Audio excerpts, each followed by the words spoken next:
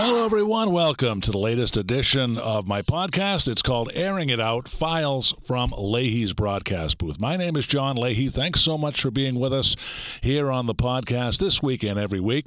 Before we get started with this week's episode, I would like to thank my guest from last week, Jason Arsenault, a.k.a. J-Dog. He was here to help me preview the 2022 NFL season. I hope that was an entertaining episode for you. And I just wanted to let you know before we get started that I encourage you all to check out the new website. Well, it's not really a new website, but it's the website we have for this podcast. You can find it at leahystorytelling.com. That's Leahy, storytelling.com. When you get over to that website, you're going to find all the episodes that we've done from day one. You're also going to find an area where you can leave a review. You can leave a certain number of stars for an episode, like 0 to 5. You can also leave a written review. There's a way for you to contact me through voicemail. There's a purple microphone on the lower right-hand corner of each page. So if you'd like to contact me that way, that's great. We also have some videos up there of some music I've done, and also we have a blog which has some entertaining stuff. So please feel free to check that out. It is at leahystorytelling.com. Well, we're going to move back over to baseball this week, and specifically baseball broadcasting. We have a very, very fascinating guest with us. She is one of the few female play-by-play announcers in minor league baseball. She works with the Jupiter Hammerheads, which is the A level of the Miami Marlins, and the Palm Beach Cardinals, the A affiliate of the St. Louis Cardinals. Joining us this week, it is Lisa Pride. Lisa, it is so great to have you here. I can't wait to talk baseball with you. Thank you so much for having me on, John, and I am ready to talk baseball. All right. We have an action-packed 45 or 50 minutes to get to. And first of all, Lisa, I'd like to first talk about a little bit about your background going way back. You mentioned off the air, and I had done some research on this. You grew up outside of Cleveland. And I guess one of your earliest influences on baseball broadcasting on the radio was the great Ernie Harwell, who was the voice of the Detroit Tigers for many years. Is he kind of what got you excited about broadcasting? I think, what got me excited was being in the car all the time with my dad and listening to whoever was on the radio. Most of the time it was the Indians. So I heard like Herb Score, Joe Tate, Nev Chandler, Tom Hamilton, who is still there and I still love to tune into. And then Ernie Harwell came in, and also Marty Brennaman, because we could get, the radio waves from in Cincinnati and Detroit. And then when my husband played for the Tigers, Ernie was around, and he was a guy that I just love listening to his stories and how he just presented the game and just get it, infatuated with that. So, yeah, it was just kind of like you're always kind of telling your dad, hey, can we put on some music or something else? But he loved listening to the, Indians games, and he loved listening to talk radio. So I'm not a person probably that would be really, I always think, I'm like, I really can't get on and, criticize or give, I don't like to give too much opinions on players, and of teams and of performances, because I really can relate to the athlete. So I'm like, I don't think I could ever do talk radio, but I just grew up listening to it and love listening to it. Yeah, you know what the great thing about Ernie was? He was such a great storyteller. When you were listening to Ernie Harwell call games, and he was on WJR in Detroit, and here in Boston, we could get the signal at night. The great thing about Ernie, Lisa, was that he was such a great storyteller, and he made you feel like you were in the living room sitting right next to him on the couch. And I know for a lot of broadcasters, he was a big inspiration just for that reason alone. Yeah, that's exactly what drew me into, broadcasting too, is listening to these storytellers and then wanting to be like that, to tell those stories. But it really drew me into the game. He presented the game so well. You could feel like you were right there, the way that he described, the weather, the scenery, as far as the field, the fans. I mean, you felt like you were right there with him, and there was, that you weren't somewhere like in your bedroom or, off in the car or wherever. You felt like you were right there with him. And then just being able to weave in those stories throughout the game, while calling the balls and strikes. I wish I would have grown up listening to Vin Scully too. I Right. didn't hear him at all. But then later I did, and it was very similar. Ernie and Vin were very similar. Yeah, we're going to talk about Vin a little bit later, but just talking more about your upbringing and your breaking into sports. I noticed you attended the University of Dayton and also the University of Central Florida. How crucial or important were those institutions in getting you started in broadcasting, if at all? Yes, love, saying that I'm a flyer and also graduating from UCF, the University of Central Florida, that the first 2 years I spent, I was focused more on news and entertainment. And at the University of Dayton, I just had so many opportunities to get on the radio. But at the same time, I was a college athlete. I was playing Division I softball, fastball pitcher. So, doing both. So I had sports going on, but I was playing it and at the same time learning all the skills with radio and television and getting a really good solid background education wise too. And the reason that I transferred is that I found out about a college program that Walt Disney World offered and that I could learn about the world of entertainment and film and TV. And so I did that. I took a semester off and did the college program in Orlando, and I just caught the bug and I'm like, I'm either going to California or I'm going to stay here in Florida. All right. And so that's how I ended up at University of Central Florida. And there at UCF, it was just again just having those opportunities and being in a school that was just small enough that I could have those opportunities. So I had I was DJing and had my own show late at night, and then I was calling football games, baseball games, and I was the TV. I think we were called Nights. Trying to remember what our TV show was called that we had on the local channels there, but I was a sports anchor. And then at that time also, so I kind of got I was getting away from the entertainment world a little bit, and just because I was sports has always been my life, it's always been part of it. And even though I kind of like everyone knew me like as like the girl that knew everything about sports, or the softball player like growing up, that it still was I was still trying to like find my place. So I was still kind of trying to find other things and move away from it. But it just seemed like something kept bringing me back into the sports world and especially in broadcasting. So, and that is where not only getting the opportunities in college, but also getting my internship at WASH TV, the local NBC affiliate. And that's where I met Stuart Scott. And Yeah. he changed my path forever. Yeah, I definitely want to touch on Stuart in a moment. But when you worked at the NBC affiliate in Orlando as a news intern, I guess you did that for a while, but your passion was really in sports, and I guess it was Stuart Scott who kind of steered you onto that path. Talk a little bit about your experience as the intern, and then subsequently meeting Stuart and how special he was to your career. Yes, so I did. I was a news intern and I loved it from day one. It was exciting, and just getting the opportunities, getting in the helicopter and flying to a breaking news story, being first on the scene for other breaking news, learning how to write. Really everyone around like surrounding me in the newsroom was teaching me, more than I could ever learn at school, and being able to so learning all those skills, whether it's anchor, reporter, editor, producer. It was fascinating. But at one point, that sitting around on a weekend when things are a little slower, and then everyone's kind of like cheering for something exciting to happen. But when you're in news, it's not like you're looking for the excitement that you are in sports. Right, Somebody right. game-winning shot or game-winning home run or something. It's like you're basically cheering for something, or you want something exciting to happen that is probably going to be not good for someone else. And so at that point, I'm like, I just don't see this as a career to like have to keep delivering bad news or, being first on the scene where there's, somebody hurt and Right, worse. So right. that's when I always talk to the sports guys. I was always over there watching the games, talking to sports, and just had the opportunity. Then when my internship ended in news, they're like, "Come on over in sports." And Stuart Scott was there along with Ricky Scarwood, the photographer, and Mark Middleton was the main sports anchor. And we also had another anchor buddy who loved NASCAR, and they just welcomed me in, and I stayed there until I graduated. And even after, they just taught me so much, encouraged me, let me be a part of everything.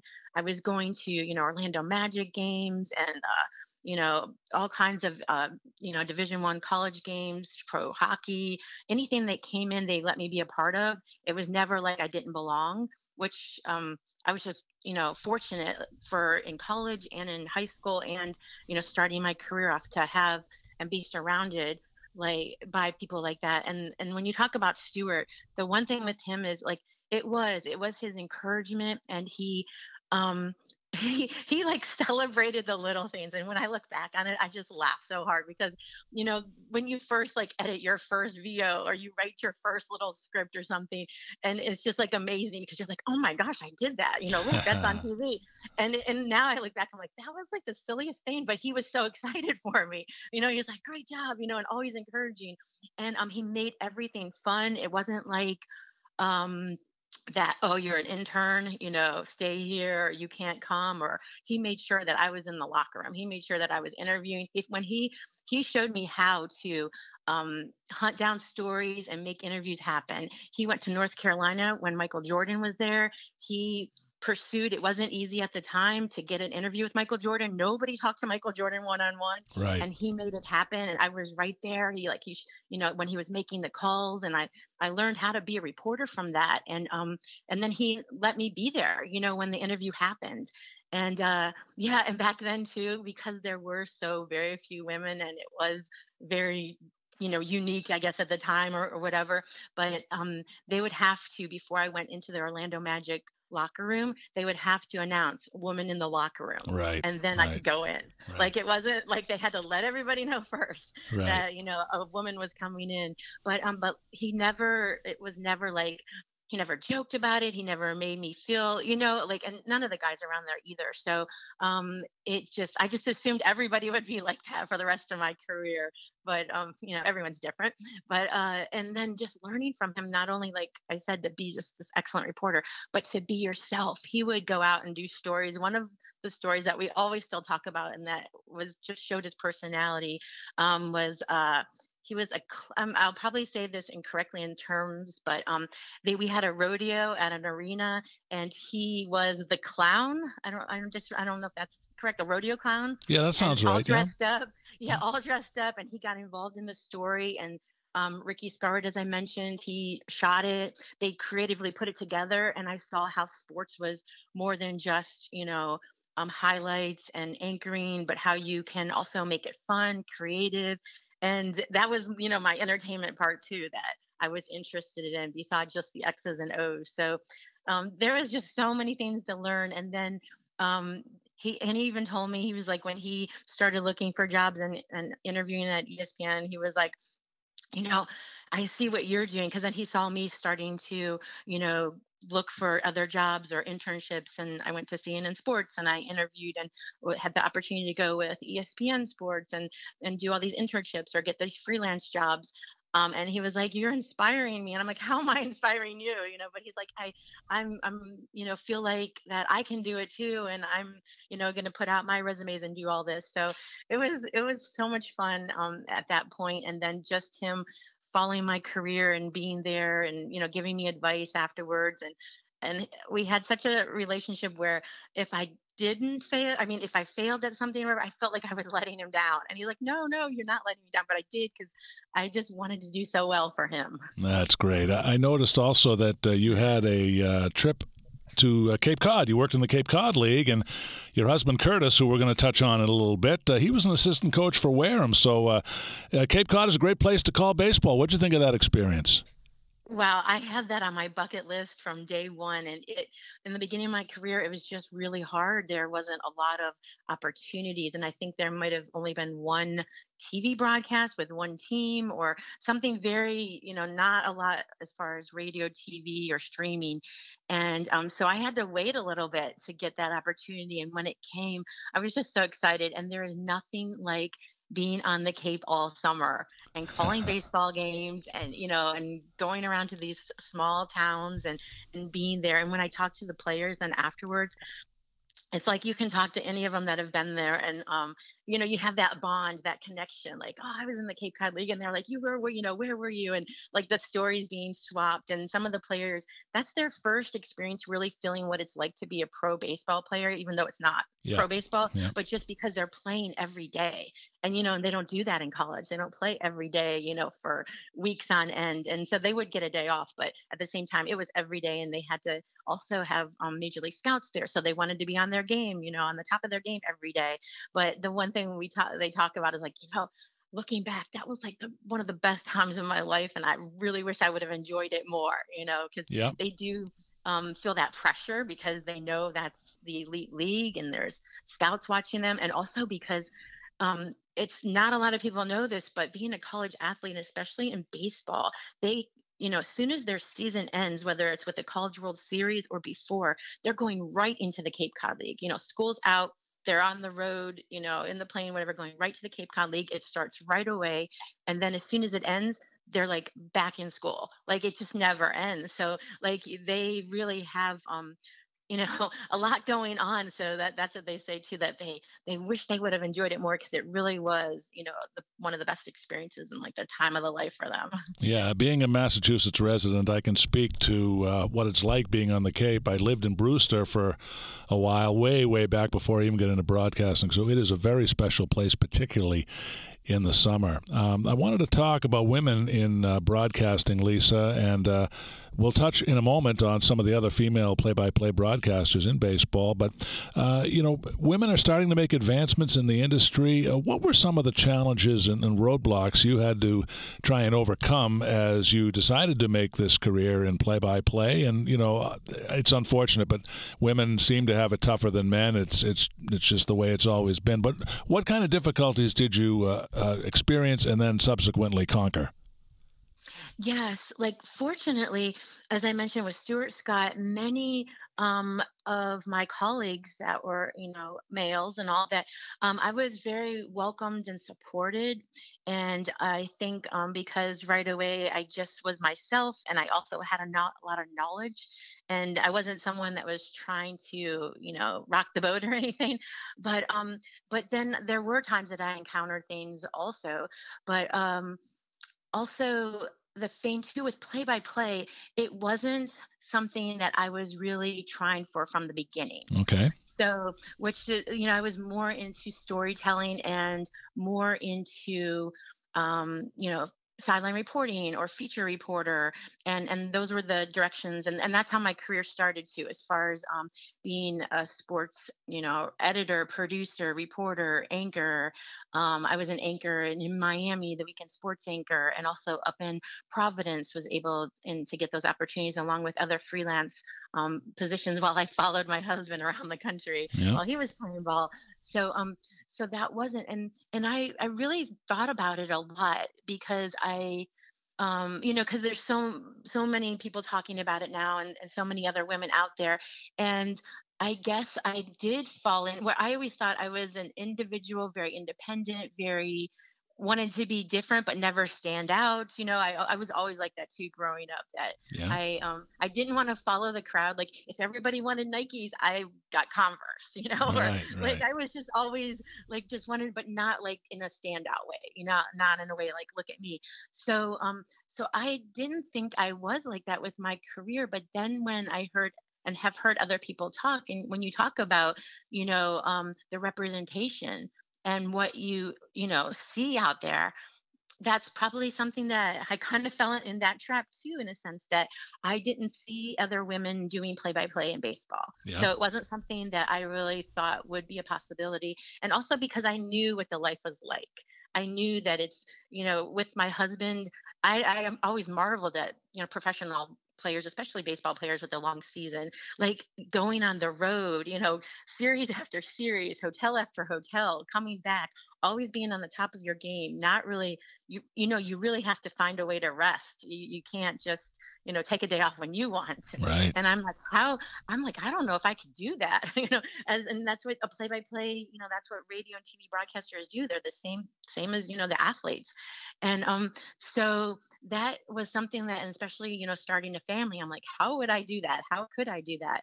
And I was fortunate to be able to give him the opportunity in minor leagues right here at our home, and getting the support and being asked to do that. And so that, and it was also still at the time for quite a while, I was doing it, and I started it right when we started our family. Like the same year that my daughter was born was the first year that I was calling minor league baseball games. Wow. So Yeah. that was another. And my husband was playing for the Angels on the West Coast. So I'm Yeah. here in Florida. So it was, yeah. So that way I was just like, okay, well, I'm going to stay in the game. I will do feature reporting. I'll, do videos or reports, and for our teams right here, the Hammerheads and Cardinals. Doing a lot of different freelance work while calling play by play. And I just felt like that was a way to connect with the players, stay in the game, be at the highest level, knowing what's going on. So it wasn't something that I really thought a future in. And then, so I just, doing all those things over the years, and being able to have time for my family too, while my husband finished his career and then continued a baseball career by coaching baseball in college. But then seeing like Jill Guerin, Emma Tiedemann, Emily Messina, Maura Sheridan, and Melanie Newman and Jenny Kavnar, and of course Susan Waldman was out there, and always, Yeah. Yeah. an inspiration. But to see that they were getting these opportunities and doing what I've been doing, but I just wasn't doing it at the full time level that they are. But seeing the doors open, I'm like, okay, wait, there is a possibility for this. There is that, like, I just didn't see it, and I was like, I don't know how to fit that in my life. Right. but Right. now it's different, and I've heard other people talk like that too. But like I said, I just didn't think I was that person that needed to see something to be something. And Yeah. I'm like, well, I kind of was. I kind of guess I needed to see it. Yep.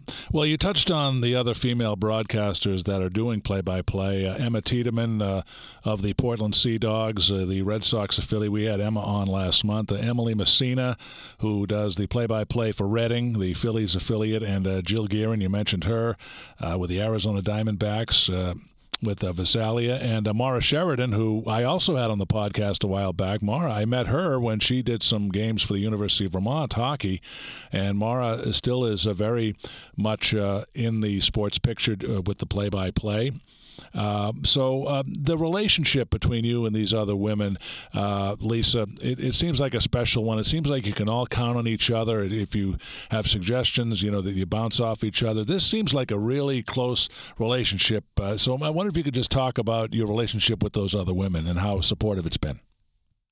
Yes, because I never had that kind of relationship, because it was mostly male colleagues that I had, and never really, having like girls that could talk sports, and and also did the same career as I, which there is more of now, because of going into the locker room, the reporter, play-by-play broadcaster, anchor. I was usually the only one. And then maybe there was a woman that was in print journalism. So like it was just us two.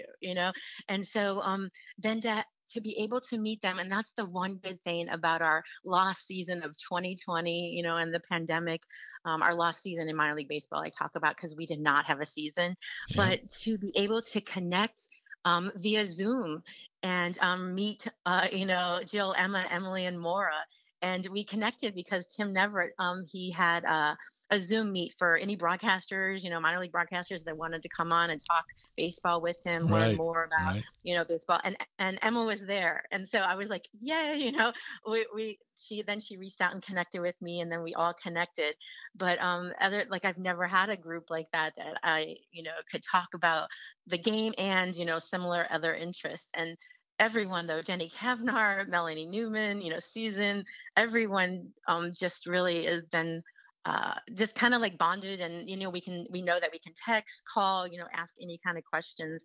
But during that season too, we thought, wait, we were all like helping other women, other girls, other broadcasters, and we decided, like, how can we get together and help, a bigger group? How can we not be the last ones? How can we build a pipeline? How can we get to the big leagues too? How Yeah. can we do all this? And so then that's when I reached out to minor league baseball and their DEI department, diversity, equity, and inclusion.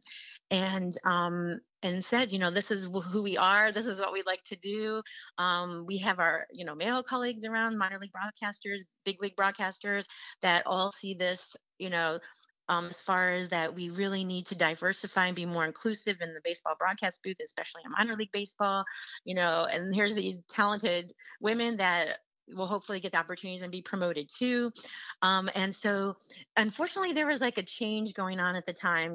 Minor league baseball was being taken over by Major League Baseball, and also with the pandemic and everything, but they were still, the people that were there in the DEI department, Belicia Montgomery, she helped and answered every question possible. She recommended that we started, our own community so that we wouldn't be waiting around for what could possibly happen, but we could make things happen ourselves.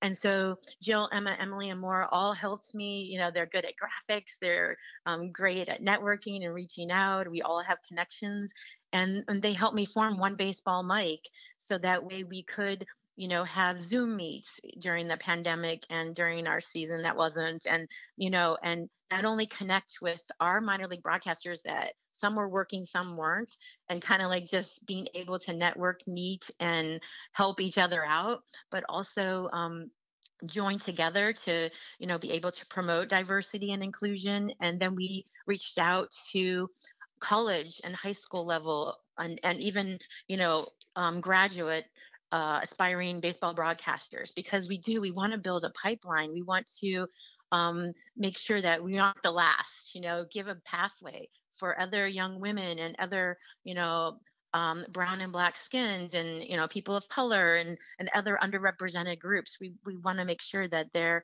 is diversity, because with diversity, with, including all, everyone's winning.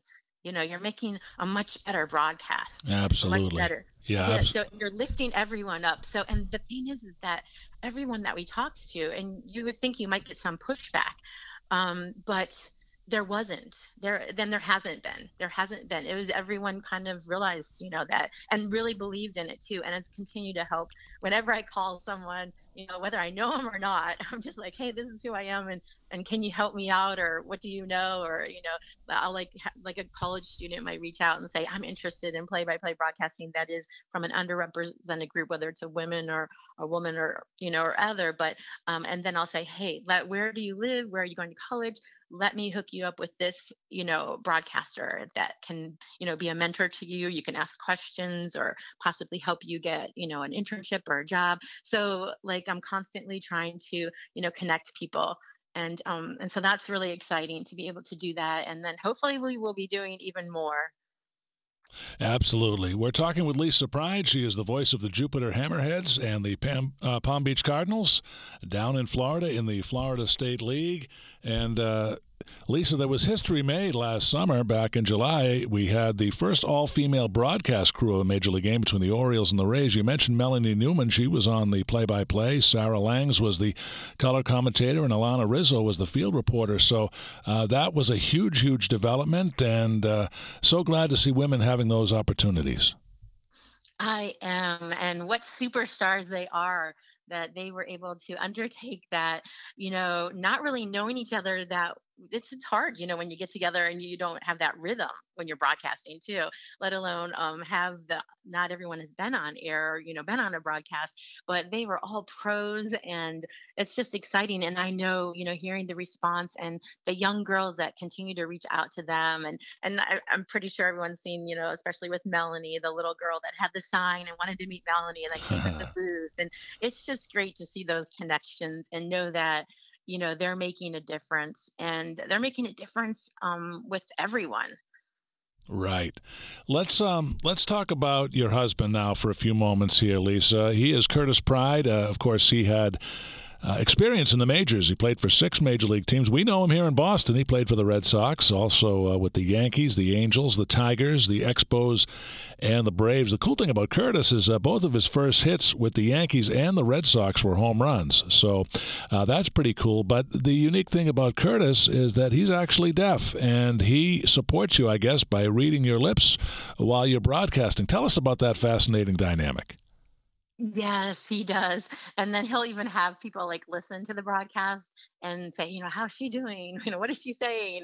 And then I've been looking at and I looked into like how to caption, radio broadcasts. It's probably an expense that not everyone wants to undertake, especially in the minor league level. But um, he wholeheartedly supports me and always has, and it's just been a great relationship in that way. And as I mentioned before, that you know I was on this career trajectory, and then when we were married, I wanted to be there for all those special moments, so I still continue to work, just not full time or full time where he was, and then had to like pack up and then go home and then find another job, or and then but just having that, being able to see like so many sides of the baseball world, understanding the coaching part, understanding, the player part, understanding, as far as like front office, understanding our broadcast, broadcasters, and understanding all those, just with his experiences. And then because he is deaf, understanding, what it means to really be inclusive, and have make sure people have access to things. And I know his whole life he was kind of fighting like being that deaf baseball player. Of course he wants to be a role model and make a difference, and all those kind of things, but at the same time, when it came down though to actually producing, he wanted to just be known as a baseball player. Right. And so I kind of understand that too, because that's what women in sports want to be known as too. That it's like they like to, everyone likes to say, oh, the first women to do this, or there's a woman or a girl going to be doing this in sports. And that we're at that point too, where like we just want to be known for being a good broadcaster. Absolutely. And, I read something online. I'm not sure where online it was, but Greg Maddox made the comment that now pitchers put gloves over their mouths because they don't want their signs being stolen. And I guess Curtis was a big reason why that happened, because, he would read the lips of people and then communicate that to his teammates in the dugout. So that's kind of a little unique thing. And that's why you see pitchers with the gloves over their mouths now. Yeah, we got a big chuckle out of reading that article.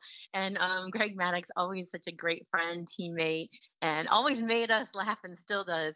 But that's true that Curtis could read lips. He had excellent eyesight, could read lips, and would relay, whatever was being talked about on the field. And since he was with many different teams, then they kind of like caught around, around the league, that they realized that, hey, there's this deaf baseball player. He can read lips. We better be careful, what we're saying. And I know the guys, he always tells me he has so many stories that he hasn't shared with me yet, but that pop up all the time. I'm like, wait, when did that happen? Or how did you never told me that? But also that how his teammates, he was in the Arizona Fall League, and how they loved having him around when they were off the field, wanting to know what girls were saying about him, or what they could, how they could use him in that way too. So they have some really good stories. But yeah, that is funny. What Maddox said, that's why he started putting his glove over his face so Curtis couldn't read his lips and relay it to his coaches and teammates.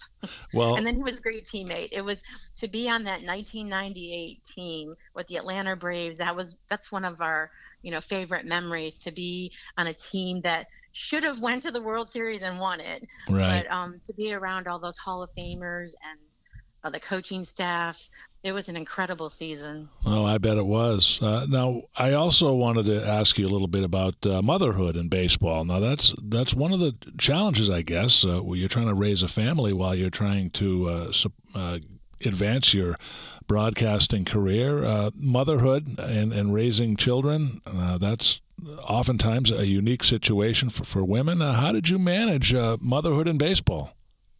Yeah, especially when your husband retires and decides to become a college baseball coach out of state. Oh, boy. And I'm like, wait a minute.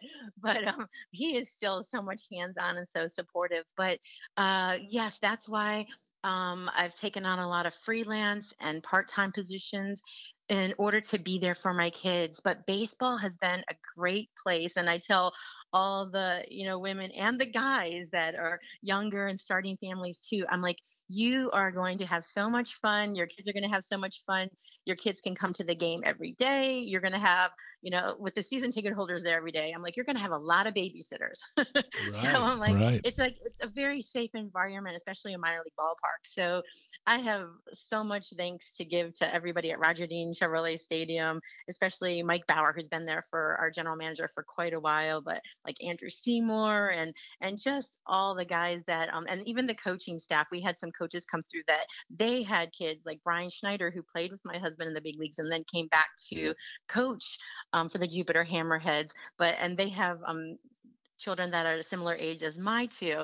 So I could bring them, we would come right after school. I'd prepare for the game. They'd do their homework or they'd have, go help. They have learned. I always tell my son, I think he can run a ballpark, and now because they have learned every job and enjoy every job. And they, I could see them from above, they're like, give them some money, give them their ball gloves. And they are, my son loves to catch fly balls and, foul balls. And it's just been a joy having them be able to come to work with me in that way, come to the ballpark and I'm calling a game, but can see them from above and knowing that, the workers there are, watching them, but at the same time, they're helping them too. And they were always involved in the in-game promotions, running the bases, chasing the mascot, dizzy bat, whatever kind of a promotion they were always involved in too. So now they're getting to that age where they might start actually working there. That be a good part-time job for them or a summer job for them to be Yeah. like a bat boy or tickets, programs, like all the things that they already know and have helped do. They could actually start doing on their own. So yeah, I think it's just a wonderful place to raise your family, bring your kids, and have them enjoy baseball too. Absolutely. Well, you mentioned Susan Waldman earlier. I have to bring her up because she has been on the Yankees radio network with John Sterling for years and years. She's finally getting the recognition she deserves in the Baseball Broadcasting Hall of Fame. So she has been terrific over the years. And how has she influenced you? She has been a person that I have admired from afar, that for quite some time. I just felt like she was on that pedestal way above me. And then when I did finally have the opportunity to speak with her, she is just tremendous. We can talk about so many things because she has been around the game so long, and I've been around, with my husband and also as a reporter and then as a play-by-play broadcaster. And she has opened herself up to helping us in any way she can, as far as um, giving us advice as a woman in baseball, giving us advice as, just being a broadcaster in baseball. And I'm just so glad that she is being even more recognized than she has ever been. And she should always have been. And every time I talk to her, I learn something new. And she's fascinating. She's just fascinating. And what a strong person to have to go through, the things that she had to in order to get to where she is today. That it wasn't easy. And I know just by being a reporter that there just wasn't a lot of women. And that's why I said I kind of admired her from afar, because there just wasn't a lot of ways to connect with other women. And there weren't a lot of women in baseball. So I just admire her so much, and I'm so grateful that we have the relationship where I could, call or text her anytime. And I've been up to New York and visited her, at the game. So yeah, she's just there's just so much to say about her. Absolutely. She also survived breast cancer too, so that's a Mhm. huge thing. A couple of more things quickly, Lisa, before we wrap it up. You are the co-founder and VP of the Together with Pride Foundation. Tell us about that and what it is. Yes, we started that while Curtis was playing so that he could, and I could also, we could all work together and impact families that had children with hearing impairments or, were deaf. And he had such great people in his life along with his family. So we wanted to make sure that, we could reach out to other families and give that support. And then it also, when my daughter was born, she was born deaf, very similar to Curtis's hearing loss, as far as not being able to hear, in either ear, and without the help of, either reading lips or possibly a hearing aid. But we decided, and he knew more about it than me, and was really knew right from the start what to do. Right. That for her to have cochlear implants. And so she has bilateral cochlear implants, and had the surgery very early, before she was a year old, the first one, and right after she was a year old, the second one. And so that was something that too that we were using with our foundation to help then others. And when she was in elementary school, we helped her put together a wiffle ball tournament in order to raise money so that she could also contribute and be able to donate money to help other kids have the same opportunity that she did to hear with cochlear implants. And so it's been a really good experience. We haven't done as much as we would like to lately. We've just been so busy with our kids and work to being in a different state. But that that she speaks perfectly and hears so well with her cochlear implants, and she loves to sing, and it's just to have the opportunities like that she does, and to be able to do that for others, and to be able to help them in any way. And Curtis is fortunate to be able to do that every day when he is with Gallaudet University, where he coaches, since he is a coach, and the players are it's an all deaf school. So the funny fact there is that he did not know sign language, so Wow. because he always read lips and was oral, and that's how he was Right. brought up. And so when he went to coach at Gallaudet University, they were pretty much, wait a minute, you need to know sign language. And so he had to take a sign language class and be Right. able to be able to communicate better with his players and coaches. So um we always laugh about that, but that's something that he had to do. And yeah, so we just feel very fortunate in any way that we can help others. I know that being a mom then of a child that is deaf, and also my son has one-sided, he has a unilateral hearing loss, so he only hears in one ear. And so to know, the questions that I had and the resources that we had, but still needing to talk to, other parents, and also knowing how much it cost, how Yeah. much, all of the cost involved with it is, and that, so that we're just really happy to be able to help in any way others. Well, that's a fascinating story, Lisa, and God bless your daughter. God bless your family. I hope that all continues to work well in the improvement of hearing. I just have to ask one last thing. We just lost a real icon in the play-by-play world, specifically the baseball world. The great Vin Scully passed away. Vin, of course, the voice of the Los Angeles Dodgers for 67 years, and, the Brooklyn and Los Angeles Dodgers for 67 years. And the thing about Vin is not only was he the best broadcaster that ever lived, but he was also one of the most decent human beings that ever lived. But, anybody who follows baseball and play-by-play certainly has an opinion about Vin Scully. I just like to ask you to reflect back a little bit and tell me your thoughts about Vin and his passing and his ultimate legacy. Vin is, as I mentioned before, a broadcaster that I wish I would have been able to listen to growing up. So those that did, how fortunate. As soon as MLB Network came out, or something, or baseball games that could be, on Direct TV. I don't know. The first year that I could, I, quickly bought whatever I could to listen to baseball. And that was my first experience really listening to Vince Scully and hearing him, and just being fascinated by how his voice just draws you in, and the stories. And I'm just thinking, how does he remember all this? Where does he pull this from, that he can just remember a story just like that, and it fits perfectly in the situation, and still he's giving us the game call.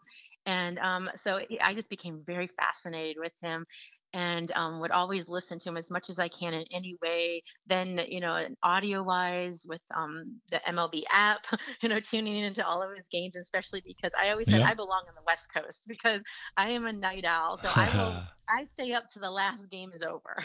So Of I was course. always tuning into him. I was like, you can't sleep till baseball's done. Right, But you right. never know what could happen, right? You never know. No hitter, game ending, you don't know. So you just get fascinated by it. So I'm fell asleep listening to him many times. But yeah, so he means so much to the broadcast world, and I know he has touched so many people, players and fans, and other broadcasters. And hearing stories about him, I wish I would have, been able to have a story that I could tell too. But he was the kind of person that just had time for everybody. Right.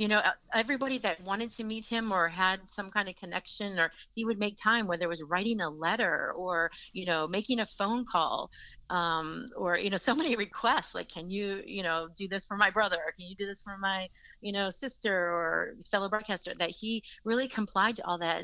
And that's just a really good individual that that has the time, and you could tell it wasn't something that he felt, oh my gosh, I have to do this. Yeah. He wanted to. Yeah. He really enjoyed that. And for him to bring that joy to people, and those memories. And I've talked to like some coaches even here in Jupiter that played when he was the broadcaster there, and they talked about it too. They said that he'd come down to the clubhouse, and he knew a little bit about, of course he knew about the Dodger players, but they felt like they didn't know how he knew. That he would always ask things like, how is their child, or something that would just come up. They're like, how does he know that?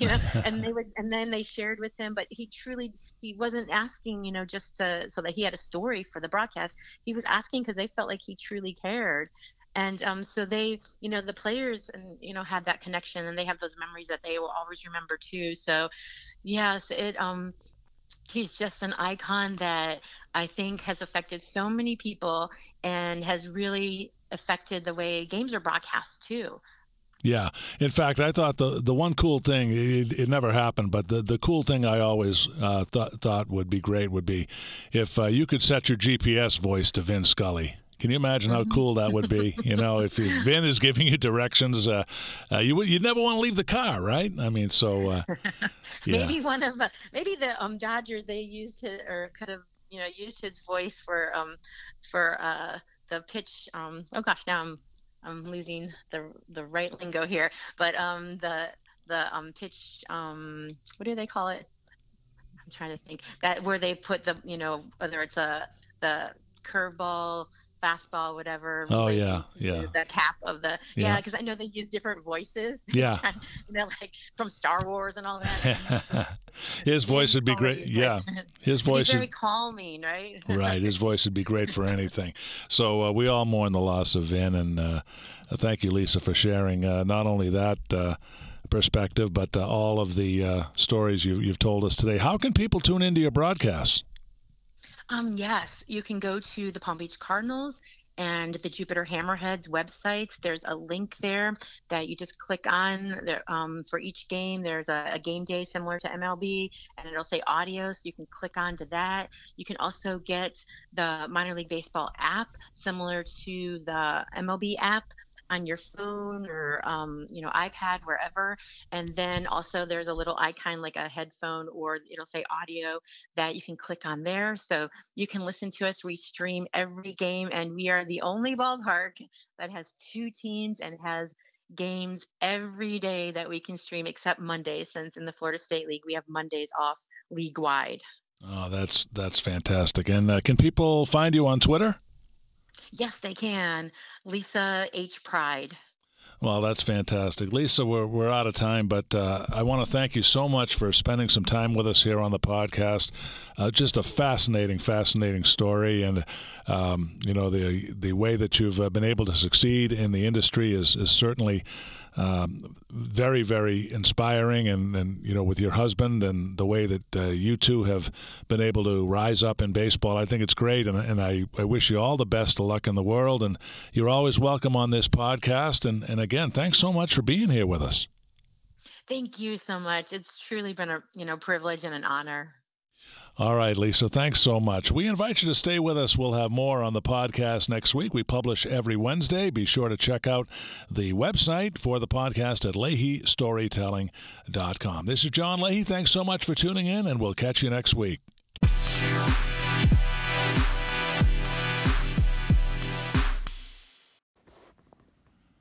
Mitochondrial disease is a rare multi-symptom disease characterized by breakdowns in the mitochondria, which are specialized compartments that are present in every cell of the body except red blood cells, and are responsible for creating more than 90% of the energy needed by the body to sustain life and support growth. A disease most commonly associated with children, currently there is no cure, just management of symptoms. Hugs for Mito, Inc. is mitochondrial disease, rare disease advocacy, awareness, fundraising for research trials, and hopefully a cure. To learn more, please visit hugsformito.org.